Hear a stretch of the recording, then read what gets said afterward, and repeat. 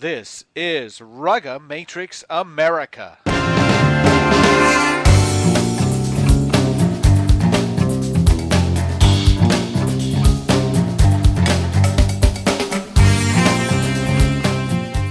Welcome to the show, everybody. This is Alex Goff from Goff Rugby Report, joined as usual by, I guess, the usual suspects, we call them that, Iona College head coach Bruce McLean, and as we announced in our last show, brand new Lindenwood Belleville head coach Pat Clifton. So I'm the only one who's not coaching now, which is really kind of sad and pathetic. But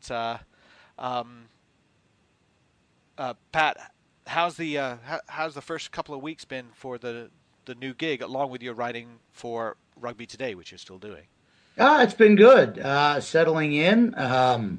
And I'm starting. The one thing I will say that I'm a little bit over is explaining that Lindenwood Belleville is. Oh yes, it's just like Lindenwood, but in Belleville. So if I had $1 for every time I answered that, I could probably have a nice house. So what's the pizza place or the fish fry place or the soul food restaurant that everybody goes to in Belleville? All the students go to.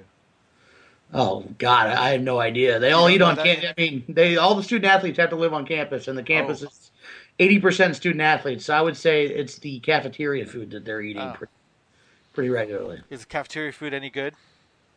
Yes, it's pretty decent. It's fabulous. All right, good.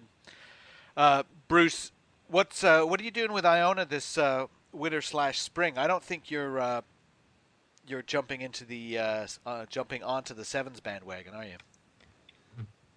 No, we're going to be doing a lot of strength and conditioning. We have to get ourselves physically robust enough to get through Rugby East and perform a little bit better than we did this season. Although we had some good results at times, we also took some really nasty beatings as well, and then we will be playing St. Mary's on either Holy Thursday or Good Friday. We're playing UMass, who is an ACRC bowl team that's very good from the ECRC. We'll play them in late March. Then we're going to play New England College, who's going to join the ECRC this year. They're a varsity program, so that'll be fun. And then we're going to play Fordham, who's just right around the corner from us. And that'll basically be our season in a nutshell. So it's going to be more focused on strength and conditioning, and then some skill work and contact area work and defense work, things of that nature, things where we really need to make some dramatic improvements. And Alex, you asked him when he, if you talk about jumping on the bandwagon, I'm just curious when the last time Bruce jumped on or off of anything. Bruce, I don't see your feet leaving the ground very much. No. I'm kind of like you. Would be lucky if I can jump over a credit card. If I get up to the height of a phone book, it's impressive. We had Rugby East welcomed a new team just recently with West Virginia going in as the 8th team in the Rugby East, which is a nice little addition. Actually, I shouldn't say little addition. And I think one of the nice things about that, though, is sort of developing those little in-state rivalries. So you've got two teams in kind of western New York, two teams in eastern upstate New York, two teams in Pennsylvania, now two teams in West Virginia in there. So that's cool. Yeah, I didn't think of it that way. Definitely, they're a great addition for us. And I think ideally, if we could get to the point where we had 6 teams out west and 6 teams in the east, then we can have a round robin and a crossover playoff and not have as many travels. But West Virginia was it was a unanimous vote that they got in, and everybody's really excited to have a team that they have a big name and they have a lot of upside.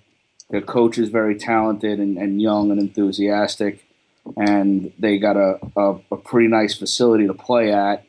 and I think that's going to be a program on the upswing.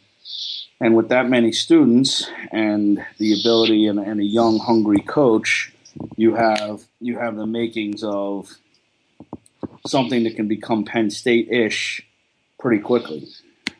You've got an Irish coach whose area code on his cell phone number is Georgia, and he's living in West Virginia. So that's the modern rugby world.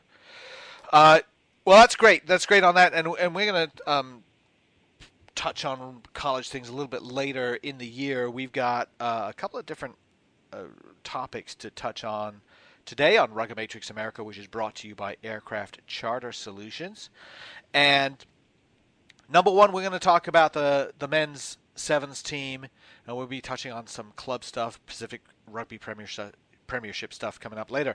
But first of all, men's sevens team going into Wellington and Las Vegas, and technically the squad that was named by Mike Friday is really only the squad for Wellington, because being the home team for the next tournament after that, he has the luxury of moving some players in and out, and we've seen the USA team do that a couple of times. But here's the team. Perry Baker, Danny Barrett, Garrett Bender, Andrew Duratalo, Nick Edwards, Ahmad Hareli, Madison Hughes, Martin Iosefo, Carla Niles, Folau Niua, Zach Tess, and Maka Unufe. So there are two players, I don't want to say dropped, not picked from last time, which would be Pat Blair and Aladdin Shermer, and Nick Edwards and Ahmad Hareli come in their place. So you've got Nick Edwards coming in, very experienced. I've already been on record saying I don't really like him as a player, but anyway, and I thought he was kind of on the way out. Turns out I'm wrong. Nick Edwards, very experienced player, coming back in. And then Ahmad Hareli, here's the big story, is that he's just some kid from Michigan who was playing for the Detroit Tradesmen and wanted to be seen actually in 15s. Sent out an email to Luke Gross that got forwarded on to Alex Magleby. Magleby calls Hareli and says, well, we've got this open tryout here in Chula Vista. And he said it's for sevens. So I'm not really interested in sevens, because does this get me seen for the 15s team? And they said yes, but come down anyway. You might like sevens. So he goes down, he tries out, he's asked to stay, and he actually makes the team. And he's not brand new to rugby. He played high school rugby. He's been playing a few years in club rugby, but he's pretty new to sevens, and he makes the team. First of all, is this pick? And I interviewed him. He's a good athlete. He's a good player, intelligent kid, 21 years old. But is this pick perhaps a little political to say, look, the open tryout works? Having talked to Friday directly about it and believing him to be pretty true to his word and pretty, willing to tell the truth, no, I don't think it is. I think if it's political in any way, it's more strategically political, I guess you could say, in that it just having a new blood get into the team creates competition. I don't think it was, hey, let's pick this guy so we can say that the open tryout was a success. If there was an intangible, something off the training field that got him picked, I think it would probably lean more to it being, just more proof that nobody, there are no sacred cows, as Mike likes to say, and that this is fostering competition. That said, he wouldn't take him if he thought he was going to, be an embarrassment to the team or to him. So I don't think so. I think that Ahmed really is a pretty talented player that deserves to be in the squad, at least in Friday's mind. Yeah, probably a little bit cynical for me to ask that. I wonder sometimes if Friday looks at the lineup the way when Pat, you and I worked together on Rugby Mag, and we would work together on rankings, and sometimes you would kind of call me on wanting to change rankings just for the sake of changing them. to say, we got to shake it up, right? And you and I would have discussions about that. And sometimes I think, you know, you pick a squad of 12 players. Yes, they all have to be good enough to play, and they're not going to embarrass you, things like that. But really, isn't 11 and 12 also an opportunity to move things around just to prove that you're not going to stand pat every time? I don't know. It is, and it's also, I mean, Al Caravelli used to do it, and people used to, I think, kind of flog him for it, fair or unfairly. But, this is a guy, what about just giving him a taste so he knows what's out there, right? Especially if you're having to sell him a little bit on 7s versus 15s. But, not that he's a convert or a crossover, but it usually happen with convert or crossovers that Al would do it. He'd bring a guy onto the circuit, show him that there is this thing that exists and how great it is, and give him a chance to taste it just to kind of get them enveloped in the whole thing. I think that maybe that was kind of what Alex Magleby was doing with Carlin Isles back in, 2011 or wherever, when he took him to Victoria. At the time, everybody thought he was just this fast guy. Let's pick him and take him. So he's in a high performance, setup, and what comes of it comes of it. And it turns out the guy took the opportunity and ran all the way onto the team and has been, a great try scorer ever since, and certainly worthy of selection. I think it may be kind of a scenario like that halfway, but I think I don't know what I just did. I think I talked with a circle, but I think he's a worthy selection, and you never know if he's going to run with it like Carlin did. No, I think the problem with it, go back to politics. There are all these development academies, and I'm sure that somebody somewhere in Tiger or Atlantis or somewhere is saying, this guy just goes and gets picked like that. We're having everyone go through the channels, and those guys don't get picked. But I guess the thing is, you got to be good enough at some point. Martin Iosefo kind of came out of nowhere as well. But boy, he certainly looks at home out in the field there. It's not like he looks like he doesn't know what he's doing.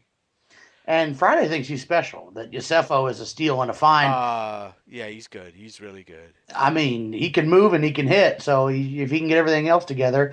The thing that I love the most about Ahmed and about Martin is, where do they come from? Montana and Michigan.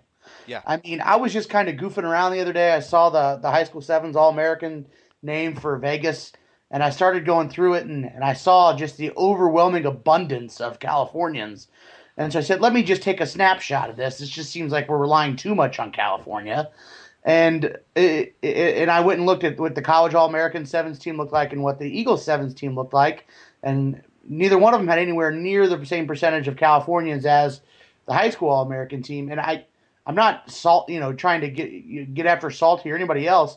I just think that we do have a tendency to look at one or two areas as being these great deep wells and we forget that there are players that come from everywhere. I mean, Phil Teal came from Traverse City, Michigan, and Dan Payne came from Rochester, New York, and places that people don't think of, that there are those diamonds in the rough, and I think it's pretty cool to see a couple of them on the team at the same time. Okay. He took the 12 guys he thinks are the best guys. If he didn't, then he's an idiot. Yeah. I mean, if he's going to risk his job and risk the Olympics and qualification and opportunities to get sevens points to pick a guy, then he shouldn't be coaching. So I would imagine that he didn't do that. That's just my take on it. Any coach at the Premier Elite level who isn't picking the best guys isn't doing any service to the program at all. No, I think that's fair. I think it's kind of weird trying to track where players come from. No, it's fine. I'm not saying we have to agree with them. Yeah. I'm just saying that in his mind, they have to be the best guys. And I think that all the coaches agree or disagree with them over the course of years. They've picked who they thought were the guys that gave them the best chance of winning. I do think that's true. I do think that's true. And tracking where players come from is kind of funny because, if you look at college, are you looking at, somebody goes to Cal, but he's originally from Indiana. Is he a California product or is he an Indiana product? We have that. But I think Pat's point is well taken that they do come from everywhere. Paul Emmerich came from Iowa, and I think that sometimes what you get is who's available, who's decided to be available for certain teams and for certain assemblies, stuff like that. And for the college All-Americans, we see a lot of players from Cal not be available for summer play for whatever reason. Possibly it's sort of like summer internship reasons. Maybe it's something else. I don't know. So then, great, it's an opportunity for someone else. Martin Arcefo comes to University of Montana via Hawaii, so that's great. That's what we want. We want those people to be seen. I think it's also really cool that he came from a D2 men's club. I mean, yeah, it's like that Vince Papale story where, I mean, we've all met guys in the game who are either old boys who said, I should have been an Eagle, but the Aspen coach was coaching the West, and so the Aspen player always got picked for the IGTs instead of me, or some you who's on your Division III men's club who thinks he's got Eagle potential. I mean, while you get tired of those guys and you roll your eyes at them, it's pretty cool that, every once in a while somebody comes through and is like, well, maybe there is a guy in Division II that is good enough to be an Eagle because Ahmed Hareli was. I guess the message to players, though, is that you can't wait for something to happen for yourself, and especially with the fact that we don't really have on the club level like state or regional select sides and territorial all-stars and things like that. You got to make that happen sometimes, and it's a little bit sad that happens. But we know, and I've asked. I don't know. I don't know how many coaches have asked the question: are there people out there you're missing? And they almost always say yes. It's like, how can we know everybody that's out there? There's going to be somebody who walked onto a field, 6 months ago, and they weren't rated for whatever reason to begin with, and now they should be in camp. They should at least get looked at, but we don't know, and they don't know. So that's what's kind of nice about this, an open tryout situation, a recruitment camp, where somebody says, I think I'm good enough. They show up, and at least they get a chance to show that they're good enough. Absolutely. And I don't know that it happens under a million other coaches other than Mike Friday, too. I mean, his kind of philosophy that you can come from anywhere, but you show up to the high-performance camp, and if you're good enough there, then you're good enough to play. I mean, him kind of opening that door back up, which previous coaches had really only done for Mike Palafal, I think is what's led to some of these diamonds being found. So kudos to him and Alex Magleby, who I think this kind of recruitment camp or open tryout, I think this was his baby. So kudos to the current setup. Eventually, if somebody's in residency at Chula Vista and they consistently aren't making the team, that's going to be a problem for that player. Oh, yeah. We're seeing it right bringing now. People outside, right? We're seeing it right now with a bunch of guys who, haven't been making it. So we'll see what happens with them. But you're right. There's turnover. This is just like the NFL, right? The average NFL career is less than 4 years because every single year there's 200 some odd people going to the NFL Combine. They're just as big and fast, or maybe bigger, faster, stronger than you. So there's always that bottom group that's coming up to chomp you off. So, but I don't. Yes is the answer to what you're saying. Yeah, which is what we want. How do we feel about the rest of this team? Really strong. I actually feel like super optimistic about this team going into Wellington and Vegas. I think that they're really hitting their stride. I think that they have almost every single weapon. I still think they're one really, really dynamic forward away from being awesome. Maybe Martin Arcefo grows into that because we think that's his future. But if he can step up to that and really be the 1-2 punch with Danny Barrett, or Nick Edwards is going to play primarily in the forwards, maybe he can. I didn't really ever like him as a wing, even though he scored a lot of tries. But maybe as a forward, he can be a little bit more dynamic. if they can find that second forward to be really, really dynamic, or second prop rather, along with Danny Barrett and Zach Test in there. Obviously, I think that Niua is a game changer for the team. Madison Hughes is a great player, and then Isles and Baker.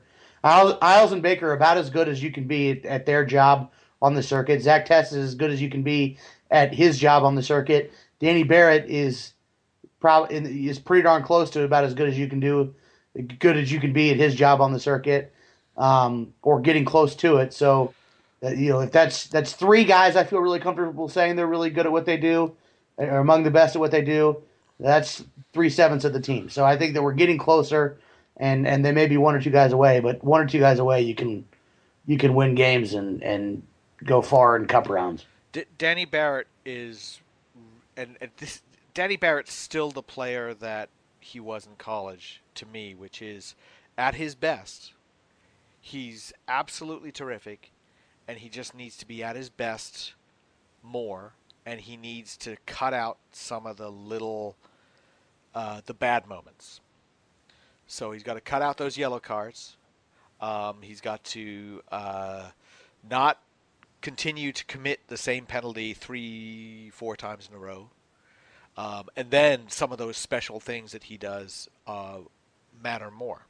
And the guy you didn't mention, well, one of the guys you didn't mention was Garrett Bender, who might be that guy. I think he's sort of just coming along slowly.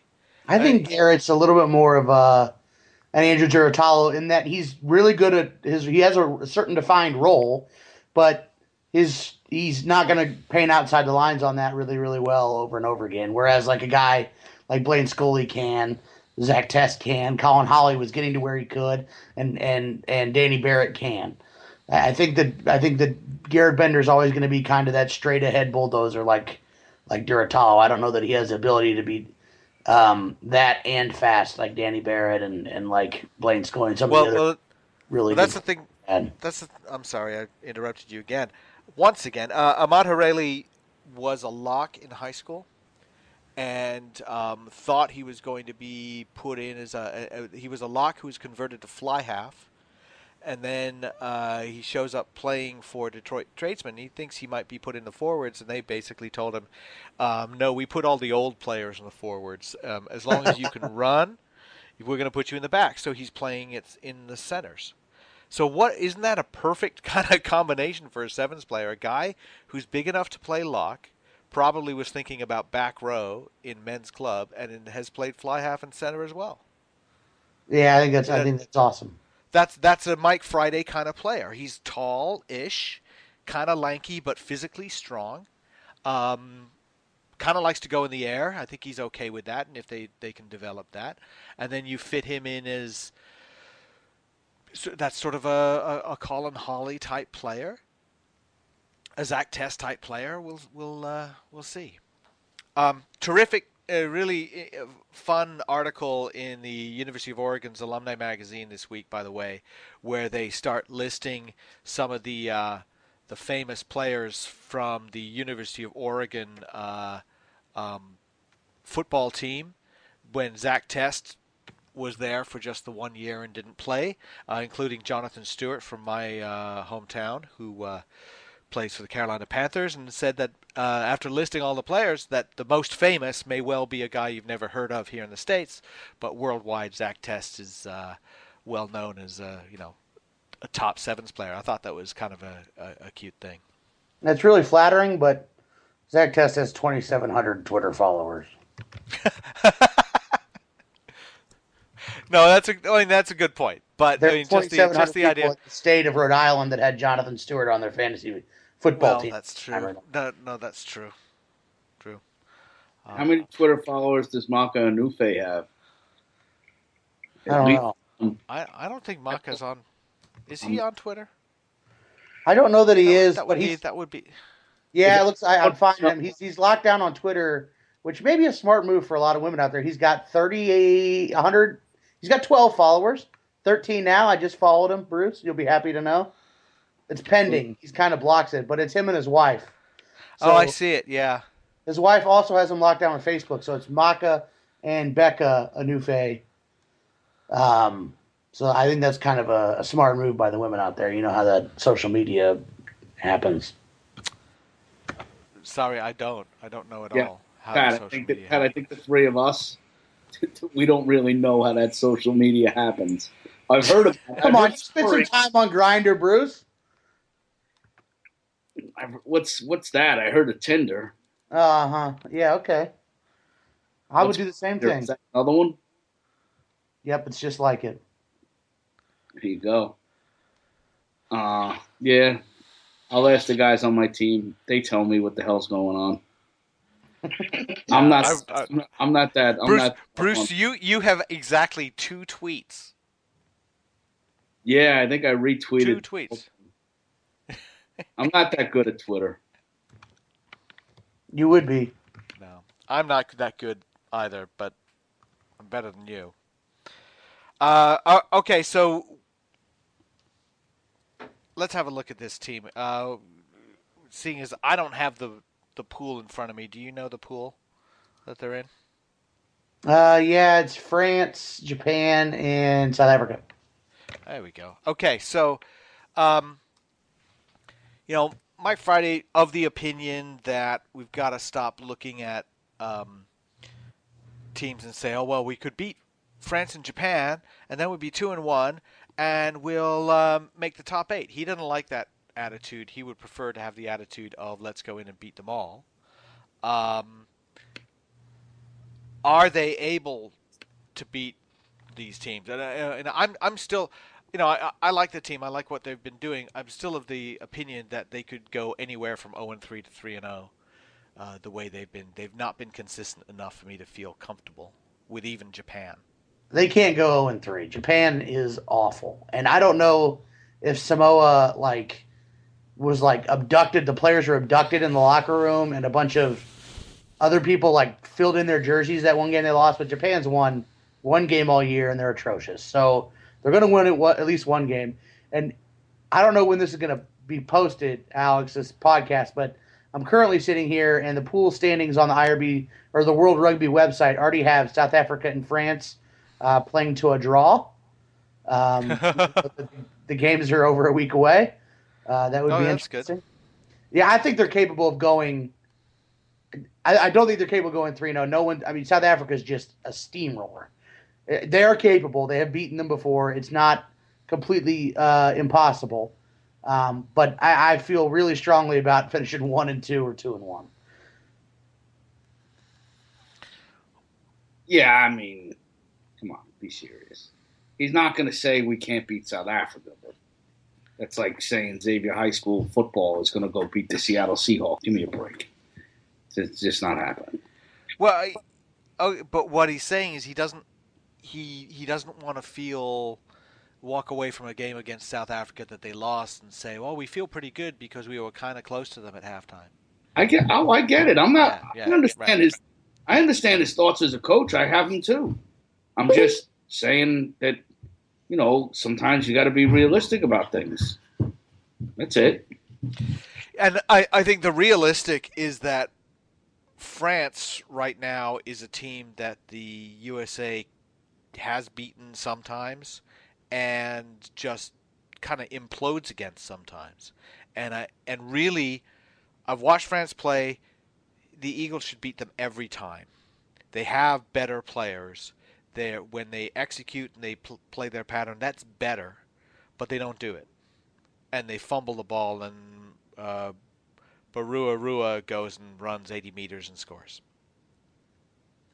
So that's kind of a frustrating team to watch the USA play against, because sometimes they'll play great and sometimes they'll play just horrible against. If the United States plays anywhere, I mean, if they play, better than intermediate, they should beat France, 75% of the time. Yeah. All right, so, what we'd like to see them do is play up to that form that saw them pile on well over 30 points against Wales. That was kind of the result that I was happy about. You're listening to Rugged Matrix America, brought to you by Aircraft Charter Solutions. We got Pat Clifton from Rugby Today and head coach of Lindenwood Belleville in Illinois, not to be confused with Lindenwood St. Charles in Missouri, but they are connected. And Bruce McLean, head coach of Iona College in New York State. and me, Alex Goff. I'm just lowly old editor of Goff Rugby Report, and I don't coach anybody. But we're going to change topics right here. We've been talking about the U.S. Sevens team. I think we figured they're good enough to get into that top 8. We'll see how they do after that. We've got the Pacific Rugby Premiership coming up, and this is one of the two big leagues. One being held in the fall, one being held in the spring, and I think the thing that we were talking about before the show started was about player movement, and probably the highest profile one that people are talking about is Todd Clever is going to play at OMBAC. Looks like he's going to be playing for the whole season. I don't know if he stays there after that, but I suppose that's kind of irrelevant for this season. Todd Clever, and he's bringing a teammate of his from the NTT Shining Arcs, and that would be Yoshi Kimishima. And also Eagle Brian Doyle joining OMBAC as well. That's one of the big movements was that, at that club. Guys, talk to me a little bit about, first of all, is there an sort of an exodus? Are we going to see this hopping back and forth between East Coast and West Coast? I don't think so. Go ahead, Bruce. I don't think so. Doyle went out.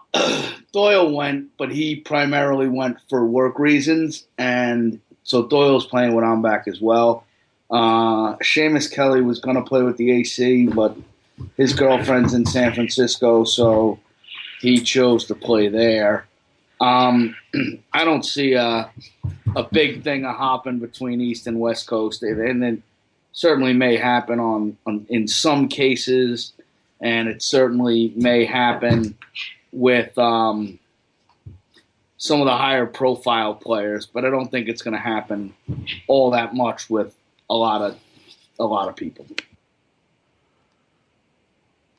I don't know if it's going to happen like going back and forth fall to spring or what, but I think the conglomeration and the stacking or what am I looking for? Hoarding of good players in one competition condensed is great. And you used to see it with the Super League. We're seeing it now with the Premiership, which is the competition that seems to have the most legs and the most steam going forward. So I think it's great that in a World Cup year, a lot of these guys are making moves to get over there. I know this isn't the show, but I would love to see Seattle get their butts in this competition and to see the ARP find a way to be as awesome as the PRP is. I think that the ARP is going to be. I'm not worried about the ARP being really good. Those players left, but that doesn't mean that that the AC won't be capable of beating teams, and that that Life won't be capable of beating teams. And the ARP and the PRP are relatively equal as far as talent goes. I mean, it's been 8 champions in the last. It's been basically AC or Golden Gate been the champions. 8 out of the last 4 each out of the last 8 years. So it's not. I don't think there's anything to say about. I think those teams they're all good. It's fun to have a good team. I think that there's going to be problems with it in terms of the way USA Rugby handles some things and some other stuff, but and some of the conflicts. But I think it's great. Is there a team in the ARP that can do what OMBAC did last year, and just comes from where nobody expects them to compete to be really good? I mean, I don't see the Boston Irish Wolfhounds turning around next year and all of a sudden, beating teams that they shouldn't beat. You know what I mean? I don't see Boston all of a sudden turning around and beating Nyack like, Golden Gate. What, they dropped 3 games last year, didn't they, in the regular season? The only teams that are the ARP's depth isn't there. The PRP is. I'm not trying to. No. I understand it, but if you take that, so you look at say the year when the AC won the championship in 2012, they had Seattle had beaten Golden Gate by 60 or something that year. And the AC had beaten Life by over 30 three times. And so that's then things turned around a bit. I don't see that, like, Ambach came from nowhere, but Seattle left and nobody was anywhere. It wasn't like Ambach came from nowhere. Everybody was nowhere. They were 60 points adrift of everything. So I don't think that it was, you weren't comparing apples and apples. Life in the AC have been consistently really good over the course of, since at least for Life 2008 and the AC 2004, they'd been consistently really good. And I'm including Life's Division One stuff, that Division One championship in 2008, and in 2009 they went to the finals, and they had a couple losses in the finals to Golden Gate. I don't see what Ambach did as anything that was super spectacular. All those teams dove out of the Super League for various reasons, and then kind of came back in, and Golden Gate was on a little bit of a down stretch because of Volney wasn't playing, and then they got Volney back, and then all of a sudden Golden Gate's great again. Get your fly half back and things kind of work out.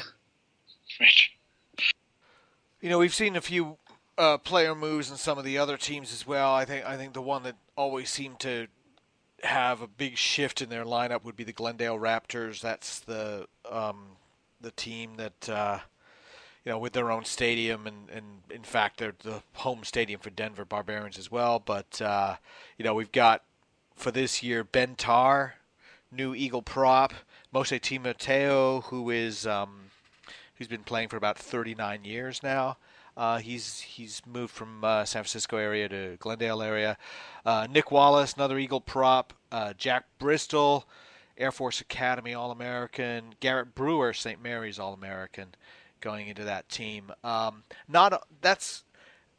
It's not always a done deal that just because some good players, some All-Americans, even some national team players move to a club that they've got it all taken care of. I remember one year when Todd Clever and Chris Wiles played part of a season with Ambach in the Super League. That didn't mean they were winning games.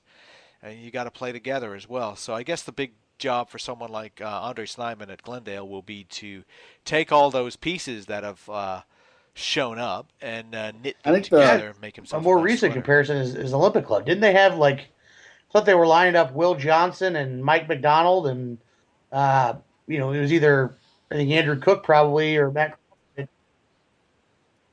They've still got Johnson and Cook, and they had Hawley, and then Engelbrecht and Haley, Munn. But the what I remember from that team was that their lineup seemed to change every week.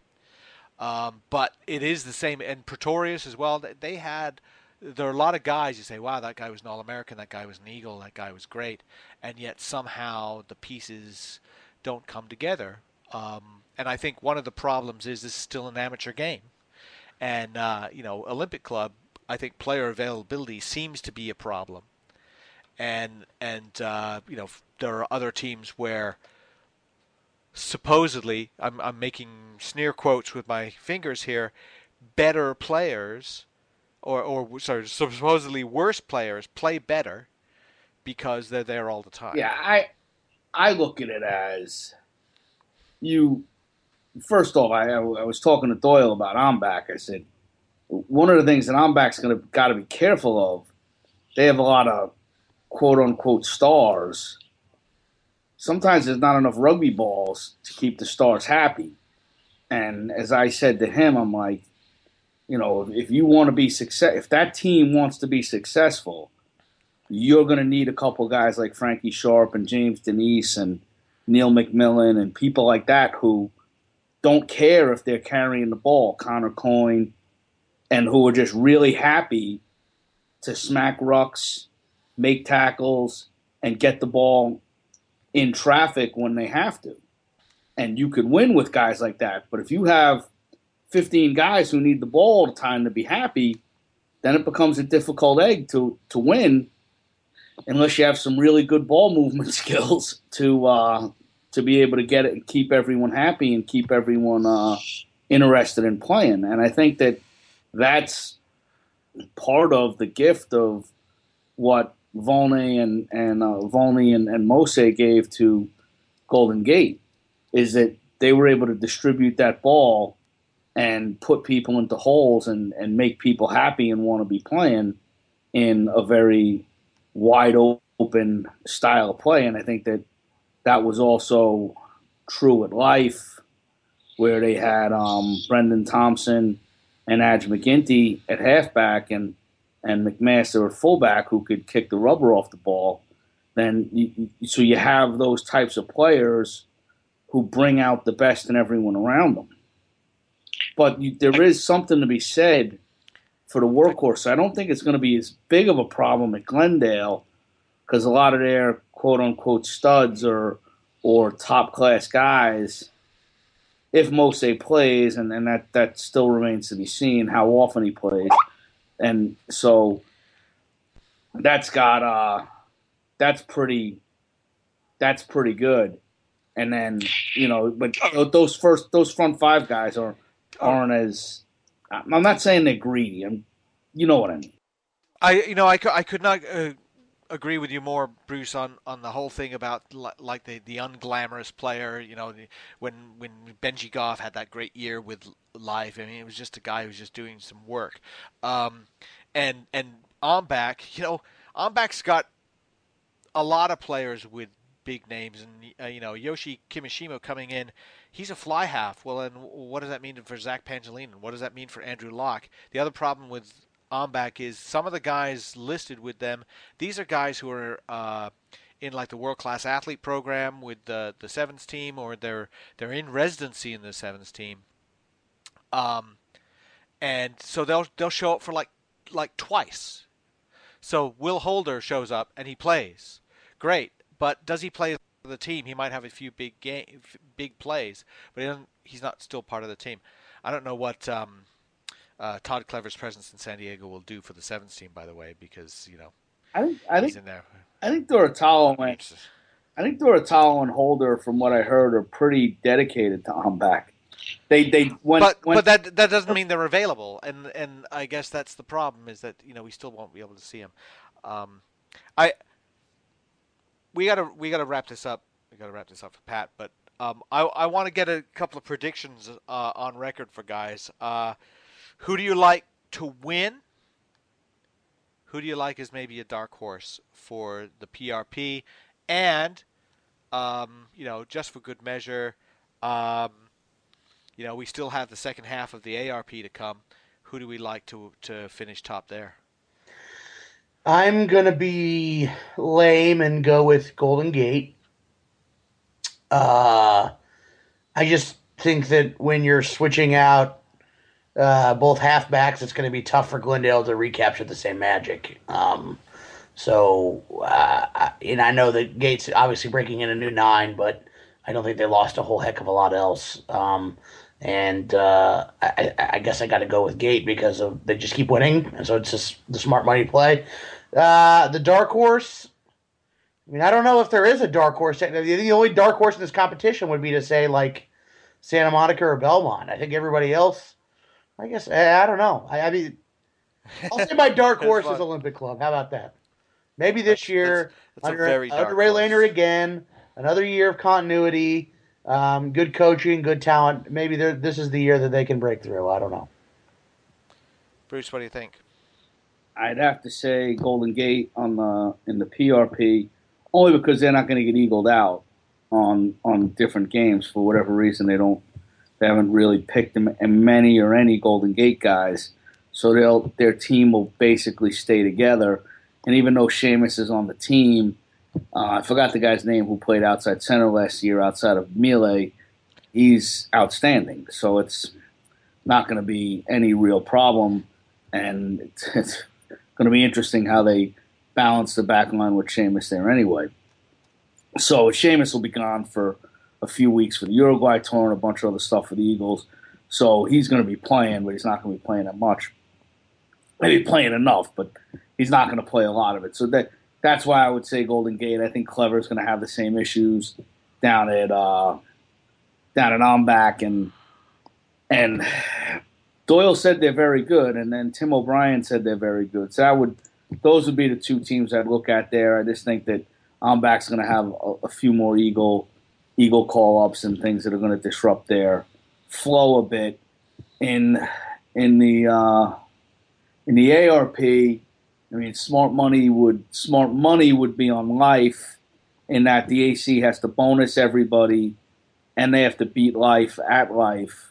Bonusing everybody at home probably isn't the end of the world for them, but beating Life at Life, and may possibly even have to bonus Life at Life in order to win that, I think they can do it. However, losing Brian Doyle, losing Seamus Kelly is a difficult hit for them.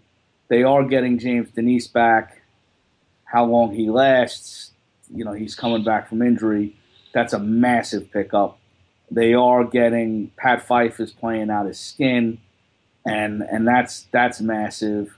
But they're going to be losing Petrie, and that's I'm going to go with the AC, of course.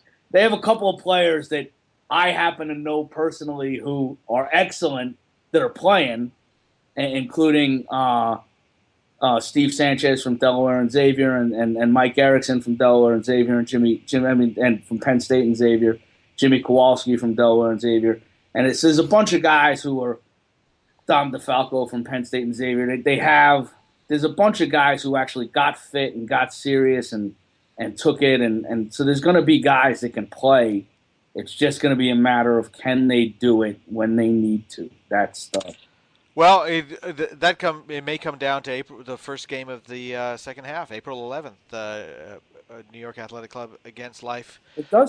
Winner in that one. That's a big one. For me on the PRP, I'm going to go with Glendale. I know that there's been changes there, but I think they've got pretty good depth up front, and I like what they're doing there. So and their backs don't really get eagled out too much. And the dark horse, I'm going to stay in Colorado. Denver Barbarians. So many times now, we look at the Barbarians and we say, they don't have a lot of Eagles, they don't have a lot of guys, and they've got this guy, and he's all right, maybe he's a journeyman, and somehow they do some really nice things. So I'm going to go with the Barbarians as the shocker team. But having said that, San Francisco Golden Gate looks packed to the rafters with talent, with Brendan Daly and Tom Rook. I like Tom Rook. I think outside center, Bruce, you were talking about Opeti Okusi or Tavita Okusi. Those guys, one of them's a flanker, one of them's a center. I can't remember which one right off the top of my head. And players like Neil Barrett up front. Really like him. He's a pretty good hooker. So that is going to do it for us. I think we've come down on the side of USA top 8 in Wellington, and San Francisco Golden Gate probably the inside track on the PRP. For Pat Clifton and Bruce McLean, this is Alex Goff reminding you to check out Ruggamatrix International Show on Ruggamatrix.com, and you can see past episodes or listen to past episodes of Ruggamatrix America. And you can also check them out on iTunes. Ruggamatrix America is brought to you by Aircraft Charter Solutions, and thanks for listening.